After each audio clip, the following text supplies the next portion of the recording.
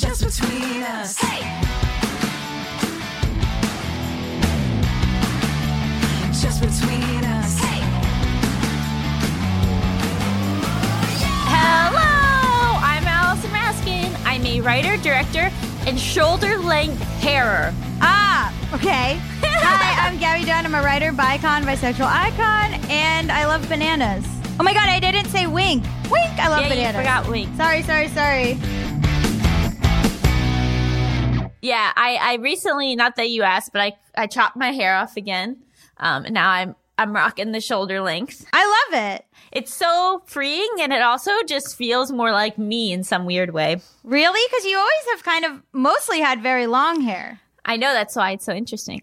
I don't know if I'm the only person who's ever like looked at their 65-year-old mom and been like, I want to look exactly like her. I was like, I love her haircut. I must have it for myself. Yeah. I mean, your mom has always had like short hair, right? Like that's been her hairstyle your whole life. Yeah, but now it's like longer than it used to. It used to be like really short. But I don't know. I think that maybe I feel so different from who I was like in my 20s that like having the long hair felt like I was like holding on to something I wasn't anymore. And I was like holding on to these patriarchal ideas of beauty and femininity and all of this stuff. And now I'm like, fuck it. I have this short hair and I love it.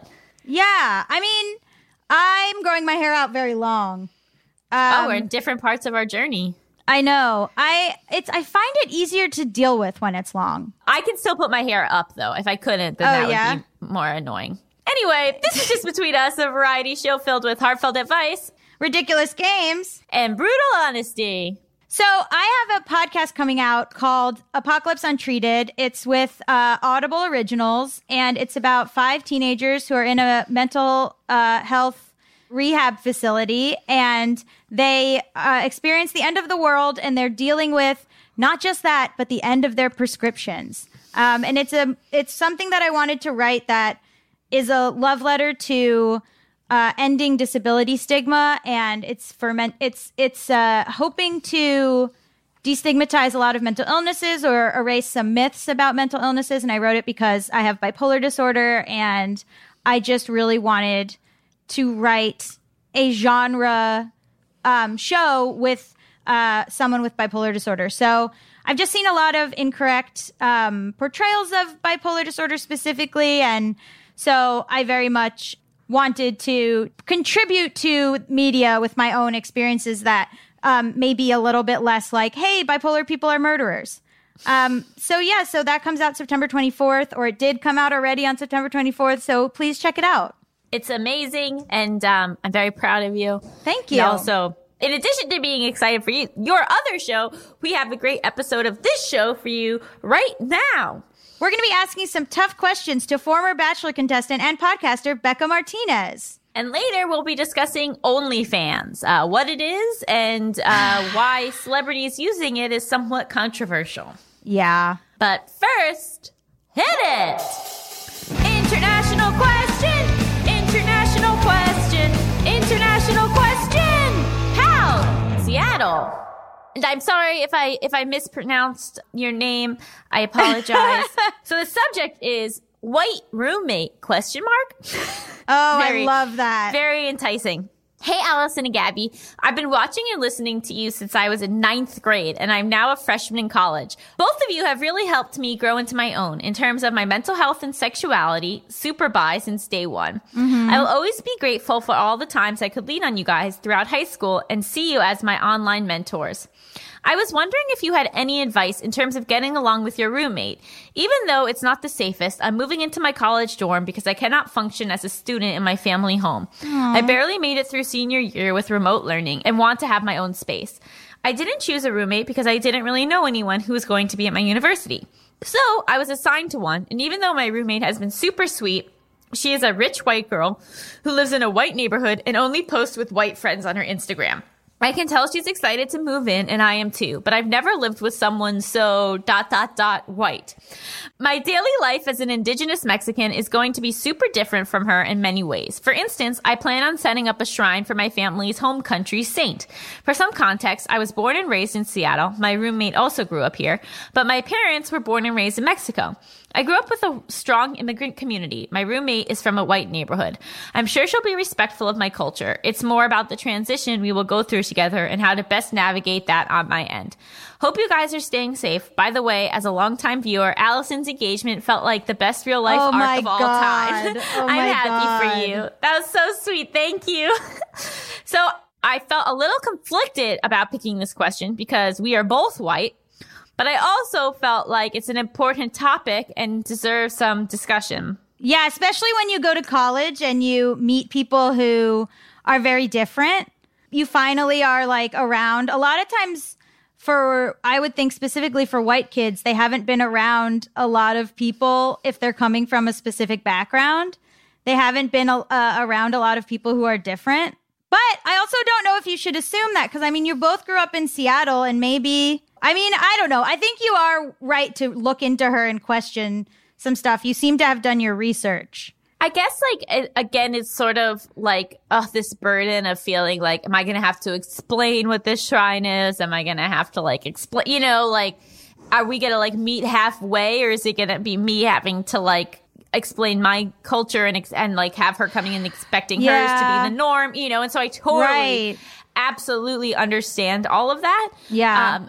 I guess the only thing that I can say is give her the opportunity to potentially surprise you. Right, yeah. In that, you know, I feel like people your age are so much hipper and more with it than a lot of other generations have been. And a lot of times it's like, yes, you have all white friends, but that might just be because that's the school her parents put her in.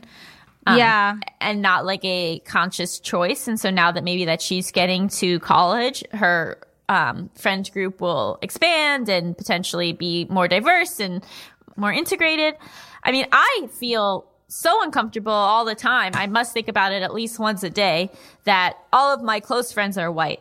And it's been interesting because I'm like, well, what do I do about that? Because it feels weird for me to like go out of my way to befriend someone who isn't white because then I'm like, am I, you know, like I don't know what to do. And I think all the time about my wedding and how it's like going to be white and like how I care so much about social justice. And that's not at all what I envisioned my life or wanted my life to be, but that's what it is. And like, what do I do about that?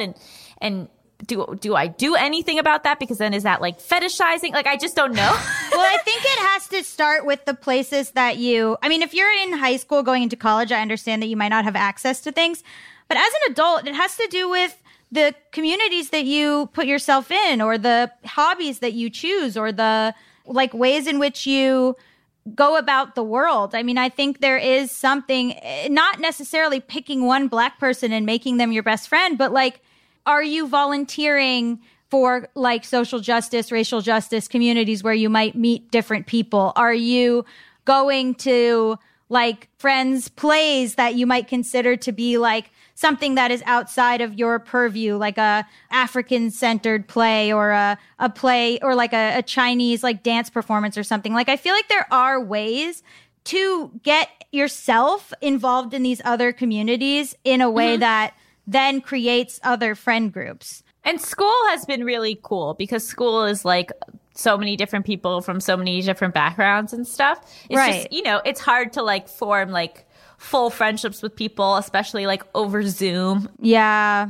And I definitely like know a lot of people from different backgrounds and people of color and black people and everything. But it's like, for whatever reason, in terms of like hang out individually, close friend, you know, like, and it's really made me like examine, like, I don't think any of it was intentional, but it is like this, you know, and so honestly, your roommate might be feeling uncomfortable in her own whiteness and like, she might like be so excited to like get to live with you and like hang out with you and like expand her worldview. And so I don't know, it is, especially in this time where it's so important to like be aware of race and fight against racism and be so vocally anti-racist, and then the examination of your own life. I don't know. Like, I'm scared to even be talking about this on the podcast, but it's also just like a reality of my current life. But also, I want to say that I am friends with Tamika. I don't want Tamika to feel like I'm not friends with her. I just mean that, like, we don't, like, go out to lunch and have, like, 3-hour lunches, just the two of us. You know what I mean? Yeah. I'm just saying. I'd love to if you want to, Tamika, but. But when Tamika became our producer, I invited her to things. Like, I think there are ways to, and this is not about Tamika, but I think actually, can Tamika join in? Will you join us for this, Tamika? Yeah, give me 1 second. I'm going to get into the other room where the audio is a little bit better. Oh, okay. Thank you. So I feel like I've been in this situation, moving around different parts of the country in college. And the advice I would have is you're going to need patience. Yeah, You're going to need patience. Exactly. And also expect imperfection and sort of like missteps in the dialogue. Like, I've had people ask if they can touch my hair, just things that people are curious about, and they haven't had the exposure to know that what they're asking or saying or, you know, wanting from you is inappropriate. Because, like, someone saying something offensive can be coming from a bad place, or could be coming from a place of just not knowing any better. And while it's uncomfortable to be in the position to have to teach people, and sometimes those don't end up being actual friendships. Like, I don't want to be someone's teacher. Over time, I had to develop more empathy so that I could give someone the opportunity to learn and to not make the same mistakes again when they're around someone that looks different from them. Well, also, she's not the default, the white woman. Like, if you want to put up a shrine to your Mexican ancestors, like, you're allowed to do that just like she's allowed to put up a poster of One Direction. Like, making her comfortable is not the default. Like, she has to understand your stuff, too. It's a shared space. I'm not sure if this listener is worried about the shrine or feeling like it's not their space to put up the shrine, but it sounds like maybe this person is more anxious of having to explain something and like the energy it takes to kind of just explain yourself. Kind of, it's like, it gets to be exhausting. And I think that maybe they're just thinking about the energy it's going to have to take for this to be normalized in their space. I also think that maybe there is some like mythology to like your freshman year roommate. And I know. I didn't get along with mine. Like, mine terrorized me. She was like not a good person. And so I think that maybe if you kind of go into it more like, okay, this is like just a person I was randomly assigned to, and like be hopeful that there will be a connection there. But if there's not, knowing that like as long as the two of you can respect each other and like respect each other's spaces and not have people over at hours when someone is studying and not, you know, like one person monopolize all of the space. Like, you guys don't need to be best friends. Obviously, it's so much easier when you go to college if like the first person you see becomes your best friend. Yeah. But like being okay with like it going in a different direction. And if you feel like this is not somebody who respects you or respects your space, you can always change roommates, which I think people feel like they maybe can't, but you can always go and talk to your school about it and see what can be done. I do think that it is like beneficial to everyone to have friends from all different backgrounds. And, you know, if she wants to come to some kind of like prayer thing you're doing, if that's allowed, you know, that would be cool to bring her. Or if you have like a favorite restaurant that you want to bring her to. I mean, you're not obligated to do any of these things. You're not obligated to teach anybody or whatever. But I think like as a white person, being open to new experiences and also being open to listening and also like putting yourself in spaces where you're able to make friends who are different is a choice. Totally. And I also think, you know, this doesn't just apply to this situation, but just like trying not to make assumptions about people until you meet them. And like once you meet them, absolutely, she could be just the way that you're afraid that she's going to be. But like, you know, don't put that stress on yourself of worrying about something before it's happened. Yeah. Because then it's just fucking up your internal life and like making just this going to college is scary enough. Yeah. So just try to like be calm going into it. Let her reveal herself to you. And like Tamika said, I'm sure she will make mistakes. I make mistakes all the time, but if you're able to, I think, you know, Tamika's approach is really beautiful and helpful and can be a cool goal to aspire to. Also, I want to say that know or expect that you will make other friends and have other connections on campus. It sounds like they don't know anyone. This listener doesn't know anyone yet. So that connection with a roommate probably seems really important. And it's definitely going to give you a more sense of home, I guess, in your dorm if you guys are close. But if you're not, that's okay. You'll find your own space on campus and your own people to confide in and make you feel safe and comfortable. And there's also so many roommates who live really well together but are not close, which I know might feel kind of like foreign if you have never had a roommate, but it's really possible. Well, especially in college, you're sharing a room, which I don't know why they make you do that. Intimate, but like I think there is like a way where like maybe you are right that you don't have a lot in common with this girl, but I think you can still have your space be a place of peace and feel safe and like it be shared, even if you're not like going out with her every night. Yeah. Yeah, you will make other friends. We've been thinking about this all in this assumption that people are going to go to class.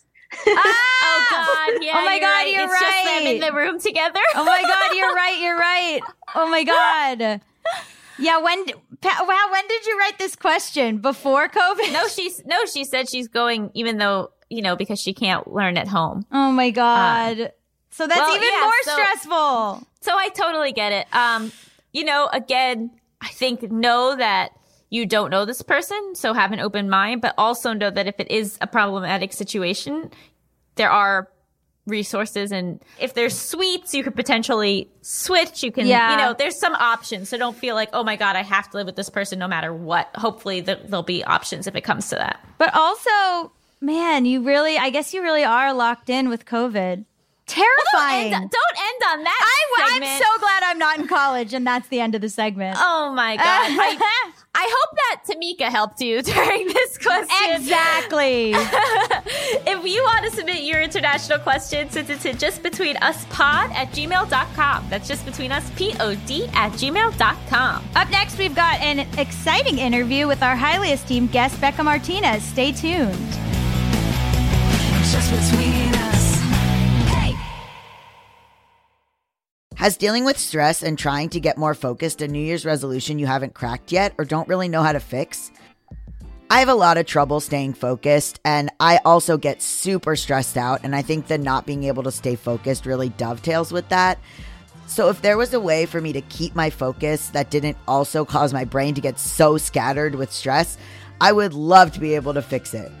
I sometimes can't focus on the task at hand because I'm so busy realizing that there are things I need to do on the Just Between Us Instagram account. So I'll be like fully writing something and all of a sudden my brain will go, JBU Instagram, have to post on social media. Truvaga is a handheld product that stimulates the vagus nerve to improve overall health and wellness. Stimulating the vagus nerve with Truvaga helps to balance and strengthen the nervous system, which reduces stress, increases focus, improves mood, and improves sleep. Truvaga is owned by electroCore and uses its patented technology for overall health and wellness benefits. Its utilized technology is the most clinically studied and tested vagus nerve therapy available. Customizable sessions are only 2 minutes long. Recommended usage is 1 session in the morning and 1 at night. Truvaga comes programmed with 350 sessions, which, if used twice a day, will last approximately 6 months.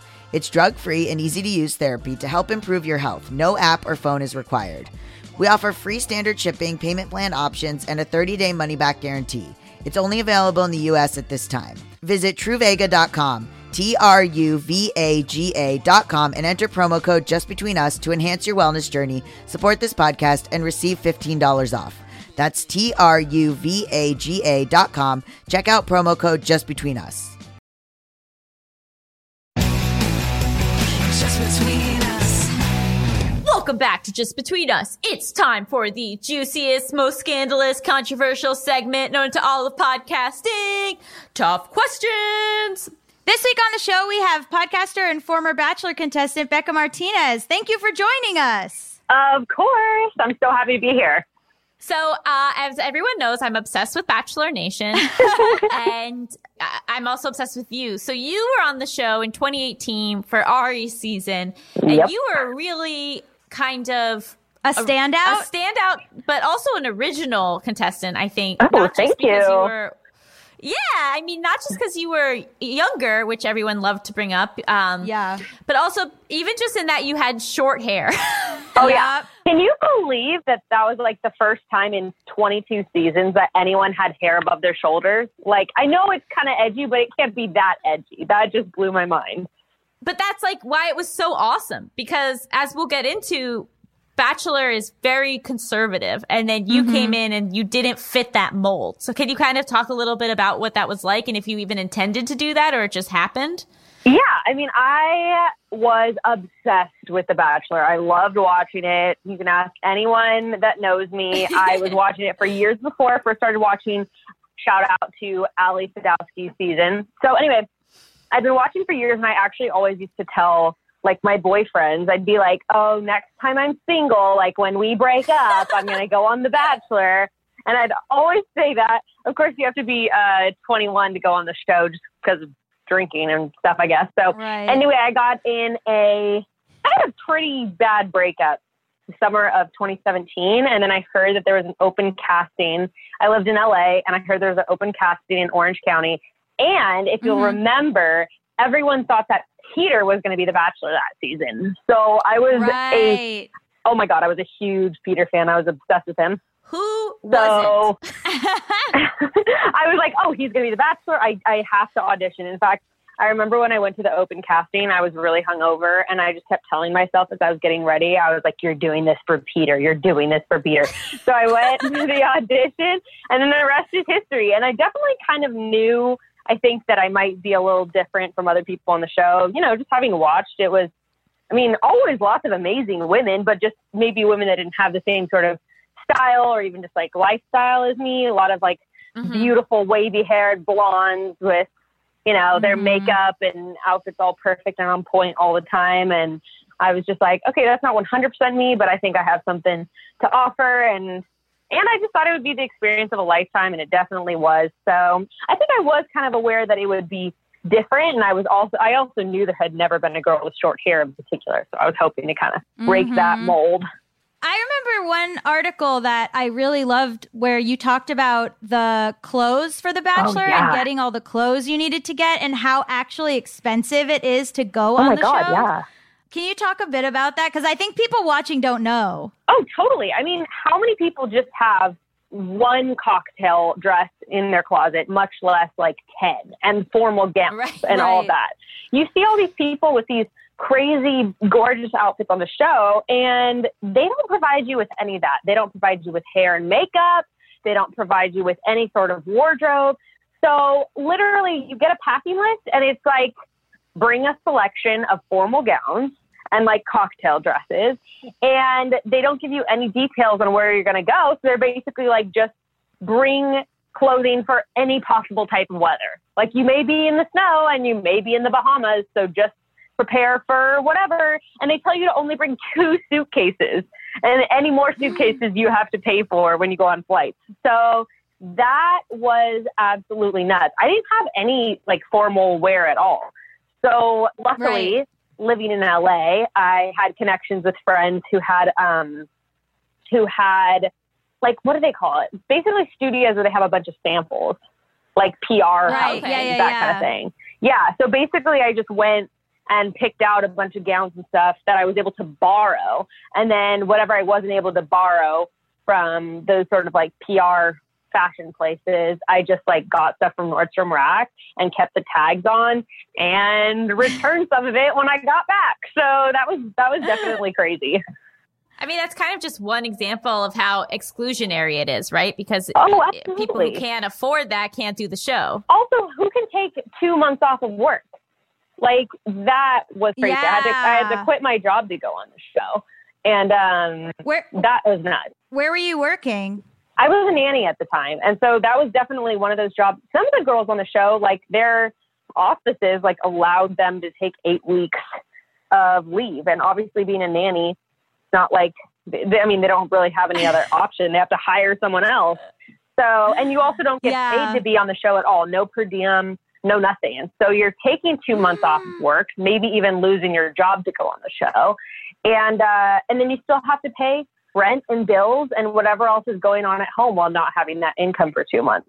So it's definitely a little bit stressful. What made you decide to risk that? Oh, I was just like, how often do you get this chance to go on this huge reality show? And I thought it was going to be an amazing experience, and it was 100% worth it. I would definitely do it all over again. You also had a lot of controversy surrounding you after the show. Because, oh my God, yeah. So that was like such a controversial season in that Ari picked a different Bekah and then broke up with her on camera so that he could get engaged to and marry his runner-up. And you kind of spoke out against that. Can you kind of say what you did and why you felt compelled to share? I mean, definitely thinking back on it, some of it's a little cringy. I'm like, oh my God, did I really have to go that hard? And some of the shit I said was just downright mean. Like, I remember I was saying, like, Ari's going to cheat on Lauren, like, within 6 months of them getting together. And there's stuff like that. I was like, okay, why did I need to go that hard? That was totally uncalled for, and just like, I don't know why I would say that. But I felt really defensive because the other Bekah was one of my really good friends on the show.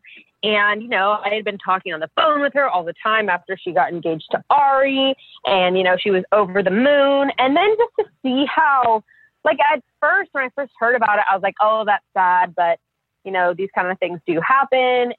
But then actually seeing the breakup, that just was so disappointing. It was like the way that he handled everything just felt, well, I mean, they said it was unedited. I guess he says now that it totally was edited. So who knows what the case is with that. But what we saw on television just made him look like such an asshole. And I felt so bad for her. I felt bad for Bekah, as did everyone else. And so basically I just on any outlet that was interviewing me or whatever, I was basically like, fuck Ari. And yeah, so, I mean, I felt really defensive of my friend. And it was funny because a lot of people after were like, oh, she's over it. She's on The Bachelor right now. Like, why can't you be over it too? And what I wanted to say was like, guys, of course she has to like act like she's over it. She's about to go on this new journey to try to find a new fiance, but that's something that sticks with you a long time. Like, it's fairly traumatizing to be broken up with in that way, much less on national television with millions of people watching. So yeah, I just felt really like defensive and protective of her. And it was really difficult to watch after all of that. So. And also, it's not like you had been a public figure for that long. No. So, do you feel like there was an adjustment in like, oh, now when I say something, it's all across the news? Yes. In fact, it was something that took me like over a year to learn. Like, I sort of thought that when I would go on podcasts or interviews, naively, I sort of figured that only a handful of people were going to listen to it. I don't know why I really thought that. And then, I would see very provocative headlines blasted all over the place on like E! News and Access and whatever, being like, Bekah Martinez says blah, blah, blah, blah, blah. And it was like, oh my God, I had no idea how to deal with that. And no one teaches you how to deal with all the attention either, because like you say one thing and everyone loves it and thinks you're hilarious. And then, you're like, okay, this is fun. And then you say another thing and suddenly everyone wants to come for your head. And it's just like, no one teaches you how to navigate that kind of thing. You just get thrown in the midst of it. And you were also very young. So I feel like when I was 21, I don't even know what I would have said in that situation. Oh, yeah. I did say stupid things. I mean, but what's also interesting about you, besides obviously the short hair that made people like, I think people could read that there was like a more liberal perspective coming off of you, or, I mean, you've spoken up about certain things that I think like other people in Bachelor Nation wouldn't speak up about. And you came into it, I think, more of a liberal than the other people on the show. what makes you want to say something about a situation, or what makes you want to speak up when you see something? Well, I mean, there's obviously things that we all have different things that we're passionate about, right? And for me, I just have always felt like I've always tried to be really true to myself, just like on social media and all that sort of thing. So I was just like, look, I feel this way, so I'm going to say it, and, you know, whatever happens, happens. But I've always felt a responsibility to, one, be honest about how I feel, and two, I feel like there's a responsibility to speak up and say something when no one else is, if there's like, you know, injustice going on or something that people need to know about. And so, yeah, I just felt like if I have that many people listening and watching, I should talk about things that matter, not just about like beauty and hair products. And that kind of came to a head recently with BLM and Blue Lives Matter. Can you talk a little bit about what happened there? You know what? It's something that I really go back and forth about now, because I'm like, all right, sometimes there are things that need to be said. And then other times it's like, who am I speaking to? Am I speaking to people that might listen and might, you know, gain a new perspective and change their opinion? Or am I just like shouting into the void, just having people who already agree with me support me? You know, it's like, if that's the case, what am I really accomplishing? But basically, you know, in the wake of all of these horrible things that are going on, all of these injustices, I was seeing a lot of people, of course, focus on Blue Lives Matter. And one thing that just bothers me about Blue Lives Matter is like, there's no such thing as, just a little side note, there's like no such thing as a blue life, and people who are cops choose that profession and can leave that profession. This is the whole point of my post. But Black people can't choose to like leave their skin color behind, or, you know, change into a different kind of person that look like people don't have that kind of choice, but they do have that choice in their profession. So anyway, I was getting frustrated with all of that, and it kind of really peaked because, funny enough, Bekah's fiance at the time, I guess they're split now. He basically, you know, he had a lot of problematic behavior in the past with particularly social media. You know, he said he changed, yada, yada, yada. He was noticeably silent with everything after the protests and after the murder of George Floyd. And he posted, you know, a black square and whatever.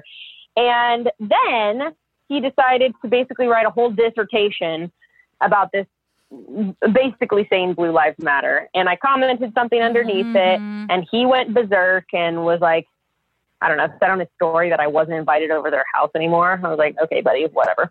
But, all right. Were you guys still like socially hanging out at that point? I mean, we would talk on the phone every like 6 months or so. That was just weird. I was like, I cannot imagine if my boyfriend said that to one of my friends, I don't care what kind of beef they have on the internet, if he straight up said for me, like, you're not invited over, oof, I would not be happy about that. But anyway, so I did a post on my feed, and it was saying all the stuff that I just said about like how blue lives are not a thing. And the second photo and the little slides was a Blue Lives Matter flag in the toilet, or the thin blue line flag, or whatever. It was specifically the one with the American flag and the blue line, which is usually aligned with Blue Lives Matter. And people lost their shit over that. To you? Oh, yeah. I lost 15,000 followers over that post, which oh my God, is like, actually, I've never had any kind of fallout like that in the past. It was actually kind of shocking. And yeah, people they were just going absolutely crazy under that post, freaking out. And what blew my mind is that people were getting so passionate and so angry about this symbolic flag in the toilet. And they didn't have any of the same kind of anger or fervor over literally watching a video of a Black man being murdered by a cop. So yeah, that was pretty crazy. Do you feel like with Bachelor Nation that most people don't talk politics? Like, because I've always been so curious with like how Bekah ended up with Garrett. Like, are those conversations not happening? I know they're not showing them on air, but you would think that at least behind the scenes, as you're getting to know someone and potentially falling in love with someone, you'd be talking about your political values. Think, right? Yeah. And maybe, I don't know, like I have to give Bekah credit and say like maybe she assumed that production was going to only put people on her season who aligned with her values, since she made them very clear, you know? So, I mean, that's a possibility. But yeah, I mean, we definitely talked about religion, I remember, on Ari's season, and that was really interesting. But I think it just depends on the person. And I think maybe that people have learned moving forward that it is important to make sure someone's on the same page.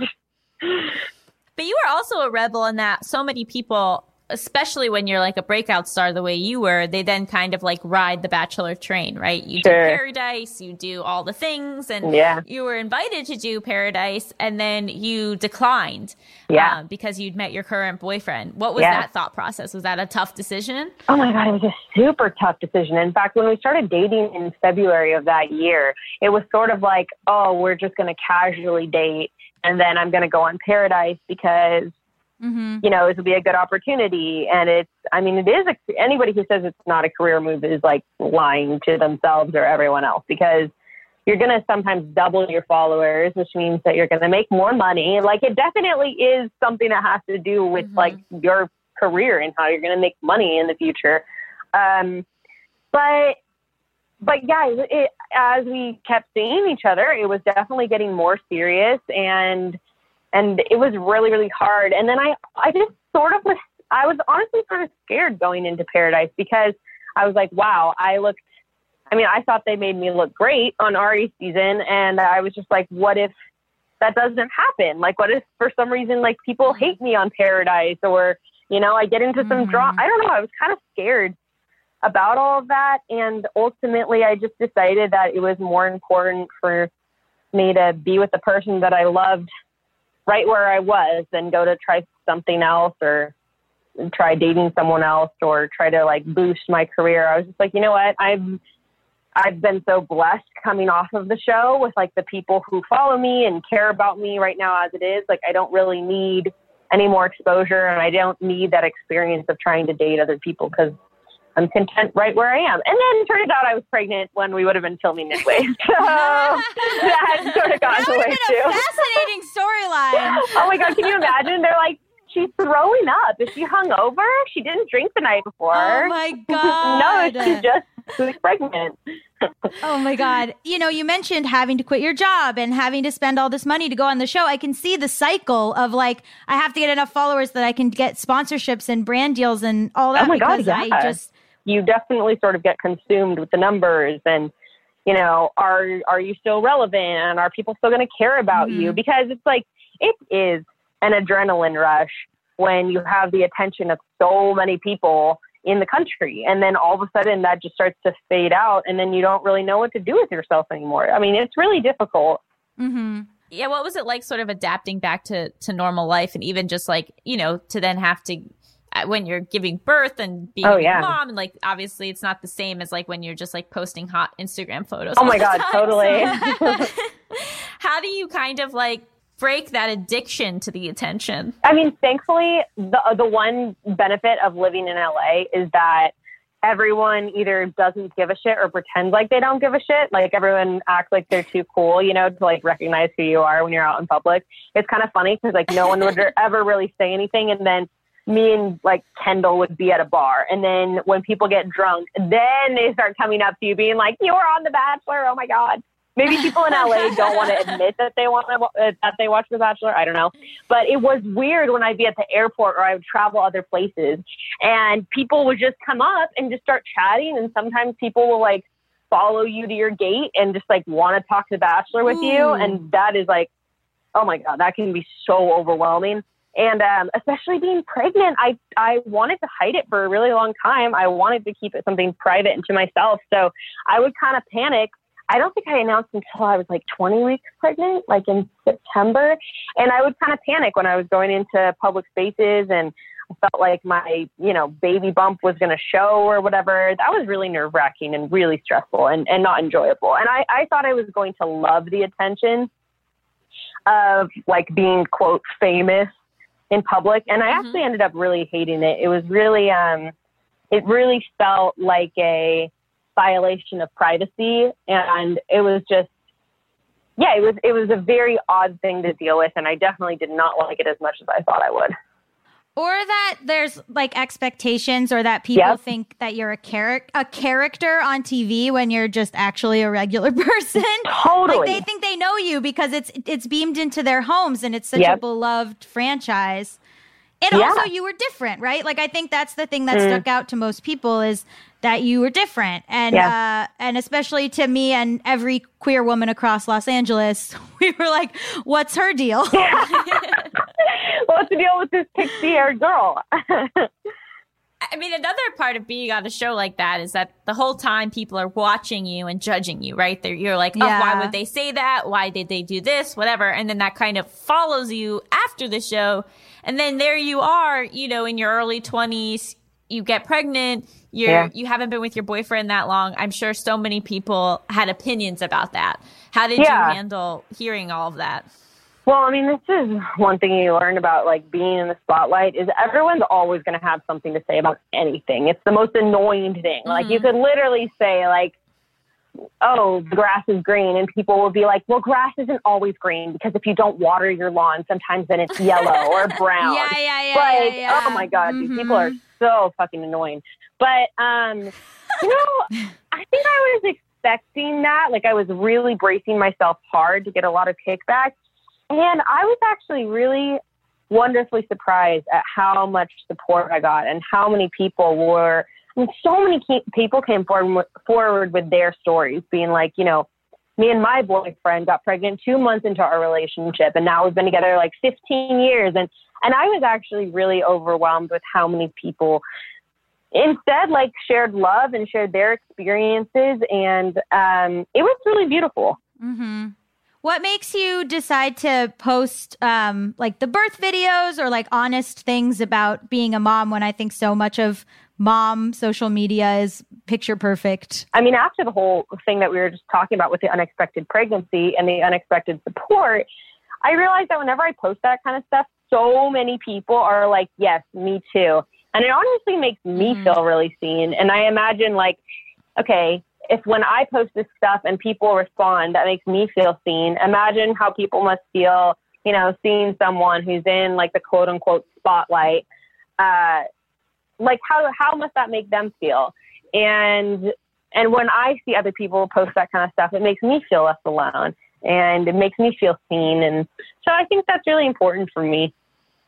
What's the plan? Like, like now that Bachelor is behind and you're building your own empire and everything, like what do you want your future to look like? I'm trying to figure that out right now because we're still in the greater LA area. We're in Long Beach.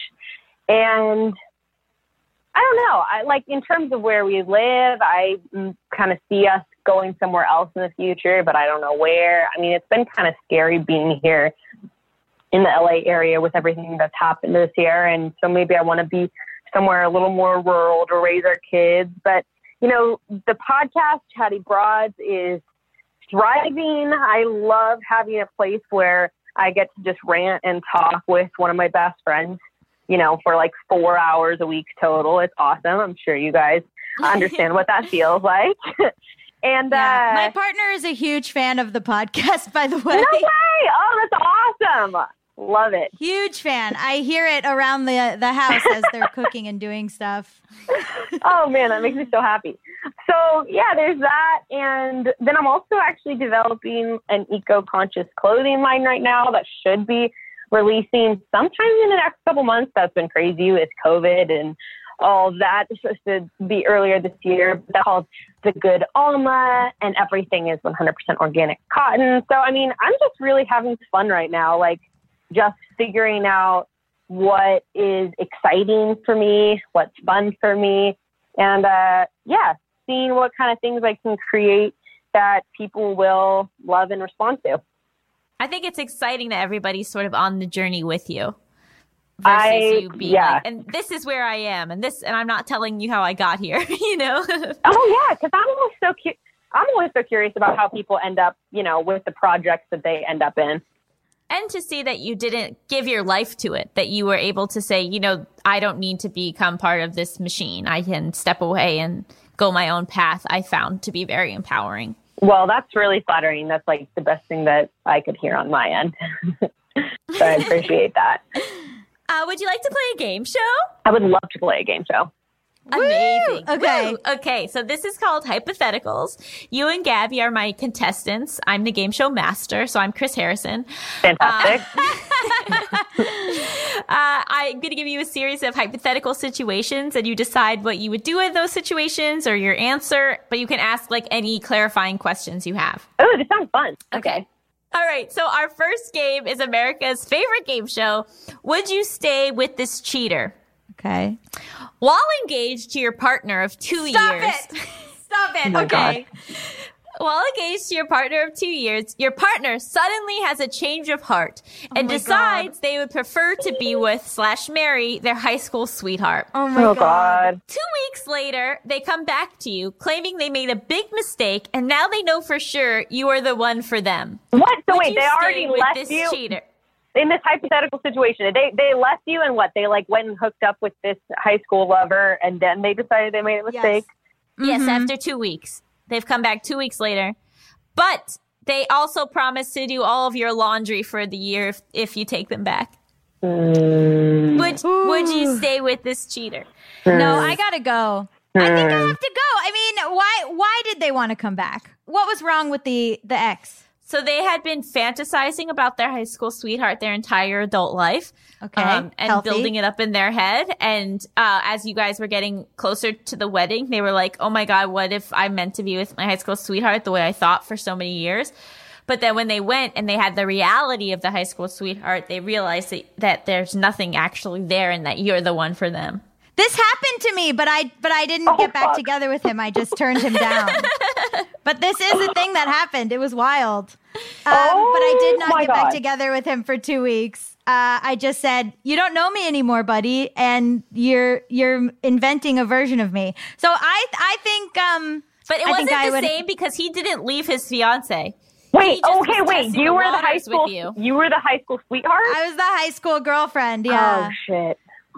He didn't break up with the fiance. He just checked in to see if I would be interested in him breaking up with the fiance.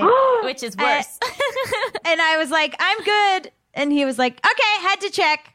And then got married. Oh my, okay. Everything's great.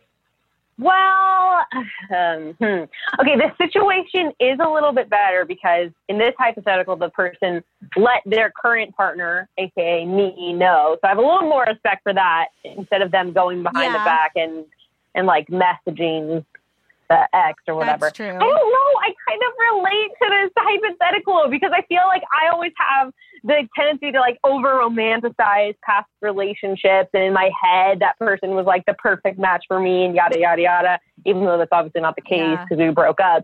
So I don't know, I kind of sympathize with this person, with my partner. I can kind of understand it, and so like I maybe would get back together with them. I would not. Well, who's right? It turns out that you go on to, Bekah goes on to have a very happy 30-year marriage. Yeah. But at the 30-year mark, he leaves you for his college sweetheart. Wow. Come on. And you kind of should have seen that coming. God damn but 30 good years. Pretty good. 30 good years. Okay. I mean, that's still pretty successful, so whatever. I'm satisfied with that outcome. Okay, our next game. Are you a terrible parent? Your child, 5, has a terrible case of diarrhea that is hilariously adorable because they keep shouting, "My butt is on fire." You end up filming this and put it on your YouTube channel. It gets 500 million views and earns you a ton of money. But for the rest of your child's life, people shout, "My butt is on fire," when they recognize them. Oh my Are you God. a terrible parent? They also develop a phobia of pooping.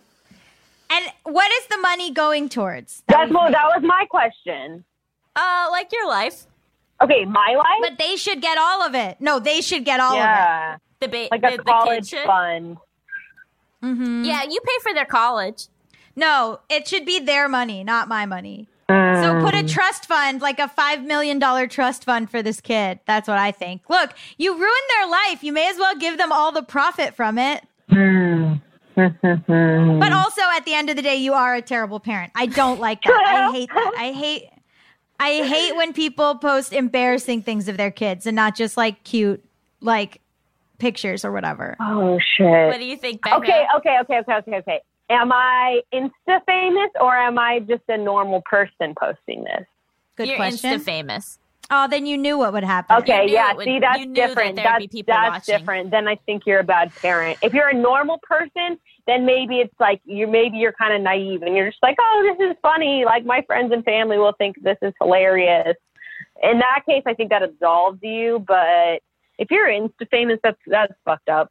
Although I guess I posted, something for me to be aware of. moving forward. Well, anyway, the kid goes on to have a very successful, happy, rich life. But every time they poop, they start screaming. Oh my God. That's sad. Every single time, even like in a public restroom, you just hear 'cause they're someone so pooping going, traumatized by it. Ah! My butt is on fire! That's so sad. it's really sad. Okay. Our final game. Are they an alien or just rude? Like an Okay. alien from outer space. In this scenario, you are a rather famous influencer. So you guys try to imagine that. While at the mall, a woman walks up to you and exclaims, I know you. You smile, assuming it's from social media. They then announce that they met you in one of their lucid dreams and you are destined to be good friends. Oh, no. She then rattles off a bunch of personal details about your life you supposedly told her in her dream. Is this person an alien or just rude? They don't have an Instagram or Twitter account, but they do have Facebook. They're an alien. They know me from Facebook? Well, No, or from they their know you from their dream. lucid dream. Oh, no. Okay, hold on a second. This person's an alien, and I will follow anything that they say. They are now my God, and I will follow them anywhere. That's the my right answer. Oh, because Allison loves aliens. I love aliens. And I also just love people accepting that the world has suddenly changed very quickly. Okay, so hold on. So am I like a chosen one in any way or? No, Bekah already won. The game's over. Come on! Thank you so much for coming on the show. Where can people follow you? They can follow me at Bekah on Instagram, Bekah. I bought that handle, and I am so proud of it. Oh, that's awesome. Thank you This so was much for coming fun. on. Yeah. Thank you so much. Thank you for having me. It was a blast. Stick around after the break. We'll be talking all about OnlyFans.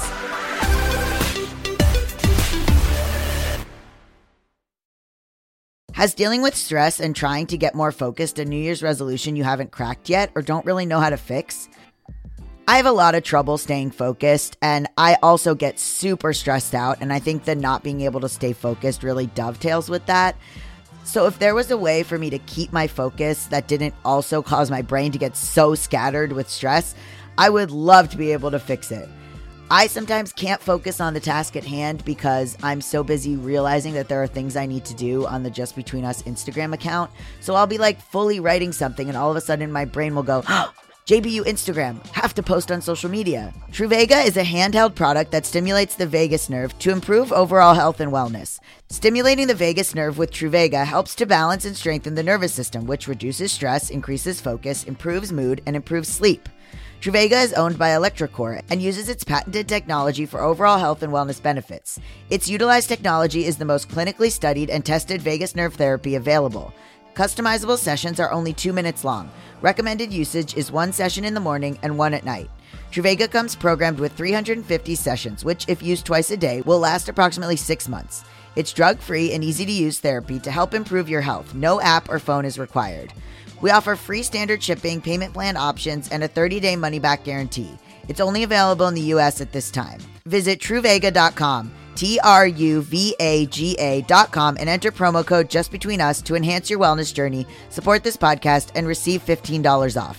That's TRUVAGA.com. Check out promo code JustBetweenUs.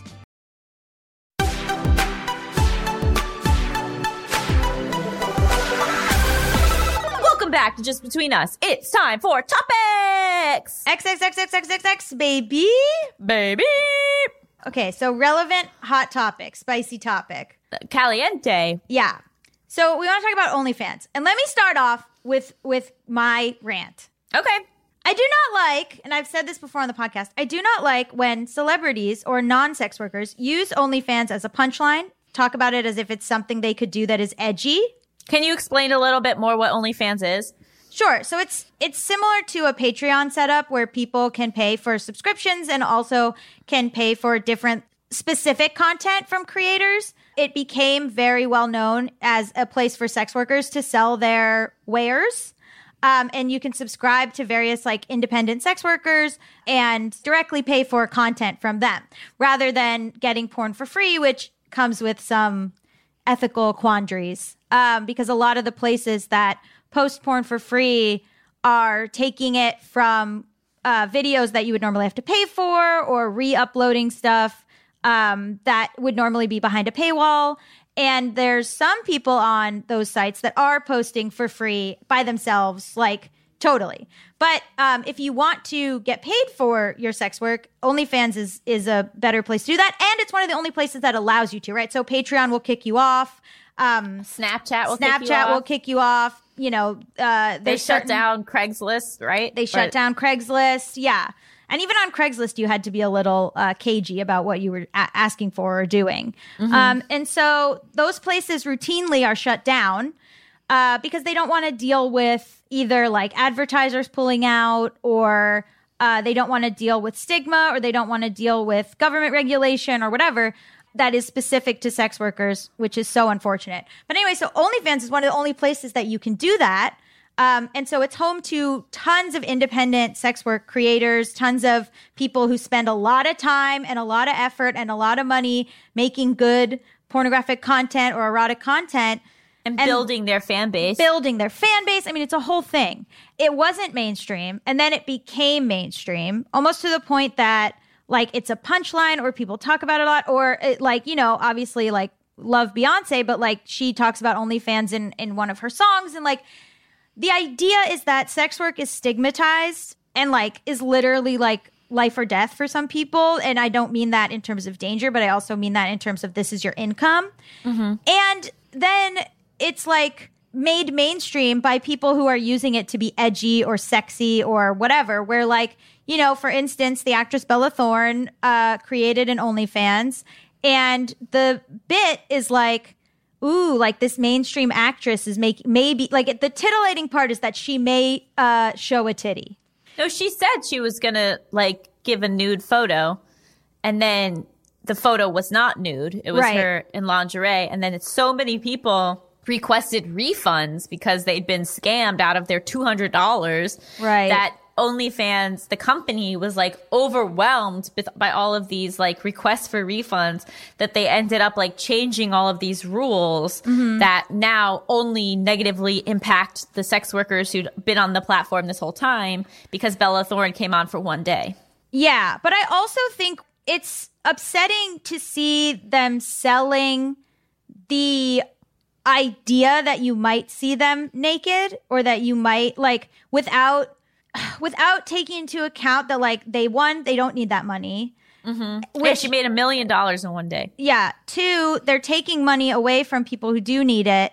And 3, I don't know if I'm expressing this correctly, but I hate the idea that this thing is now like considered an edgy or cool or sexy thing to do when legally there are no protections for sex workers, when there are such hard lifestyle repercussions for people who are outed as sex workers. Like for someone to be like, ooh, I may or I may not, who can say, and like make money off that feels really icky to me.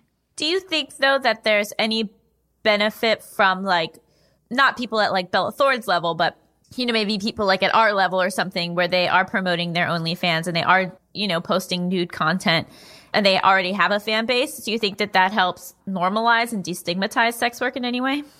Yeah, if you're actually delivering on the product, then yes. But I also don't think you need to center yourself in that community or act like now you are an expert or you can speak on that or claim that identity in a way that like centers yourself. Like in the past, I've done sex work and I would never then like think that that entitles me to publicity about that. I would never do that as like a publicity stunt or something. Like, yes, I was delivering on the goods. Like, I wasn't like, you might see a titty. No, I was like, you'll see a titty. And then you saw a titty. Just the one? Just one tit. Just the one. But like, you know, there might be repercussions to that in the future. Who knows? I don't know that my parents know that I was doing that. You know, there's like all kinds of stuff. What prompted you to start? I wanted another income stream that truthfully, like, I felt that I could do from my house and like didn't have to go anywhere. And I had a friend who made a big career, and like my friend Bree Esserig, who like does a lot of that and is like super successful at it. And so I was like, you know, I made some videos with her where I was like, this will be, you know, like split the money or whatever, and give her sort of like some promotion, you know, because that's her main, I think, form of income, and it wasn't mine.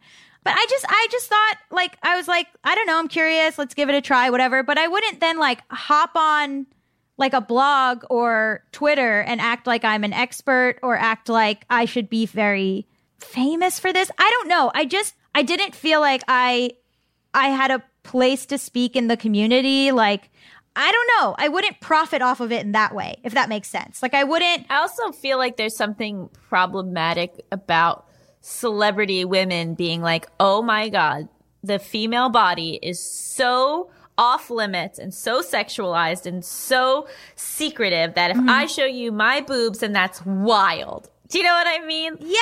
I mean, it's still, honestly, to me, it's like, get your money. But I just don't think. No, totally. But I just think that, like, I think that, like, in a way, even though they're acting like it's like, oh, I'm cool with this and that's why I'm doing it, it's still like a news story. It's still like, can you believe blah, blah, blah. Well, that's what I don't like. I don't like that it's using a platform that is literally the only place that sex workers can do this at this point, especially during COVID when all of it's gone online, mostly.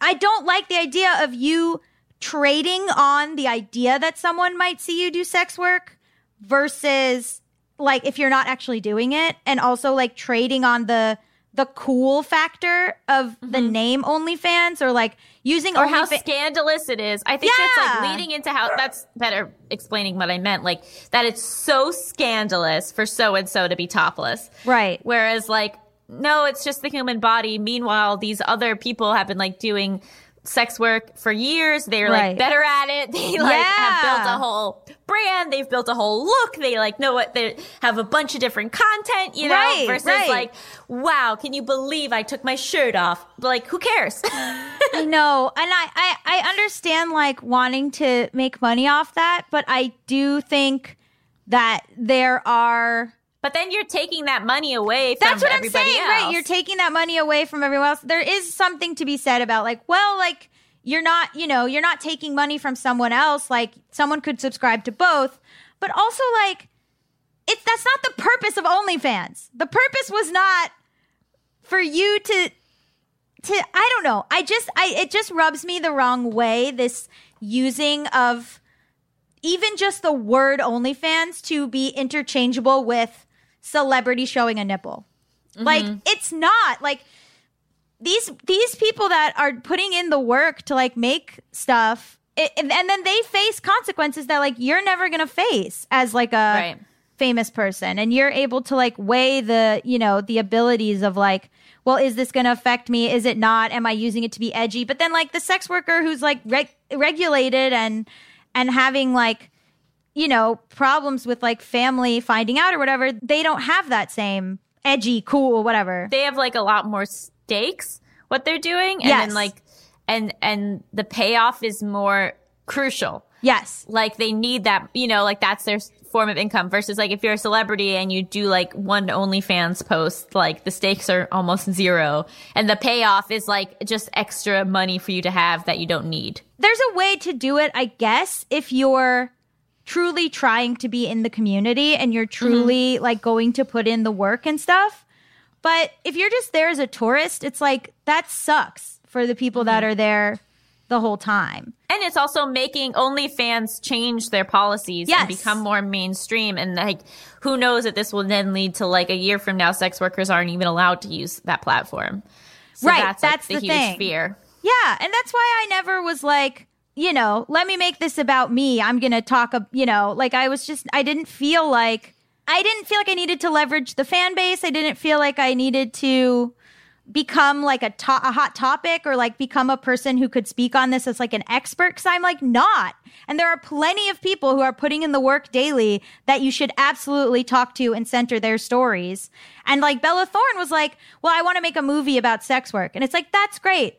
Talk to a fucking sex worker. Like, what? No, it's not about you. Tamika, want to come on in and maybe not share your thoughts on this topic, but whatever topics you want to talk about. Yeah, I don't have much to say about this topic, but I'm still finding it funny that during the international question, we still have no idea how higher education works. And we didn't even realize our advice might be super outdated until like, the end of the conversation.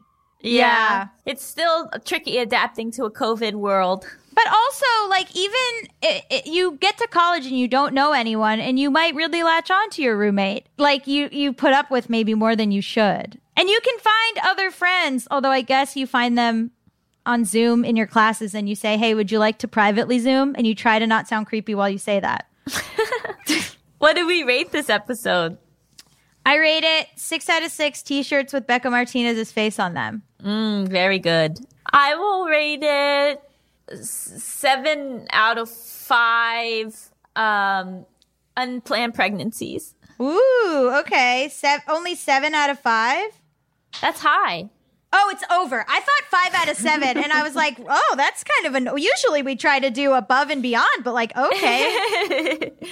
I rate it 10 out of 10 scripted fiction podcast series. Hey! Thank you so much. Apocalypse Untreated, out September 24th. Thank you so much to Bekah Martinez for being our guest. Just Between Us is hosted by me, Allison Raskin. And me, Gabby Dunn. Our engineer is Brendan Burns. He also composed our killer theme music. Our producer is Tamika Weatherspoon. Our executive producers are Chris Vannon and Josephine Martirana. Just Between Us is a production of Stitcher.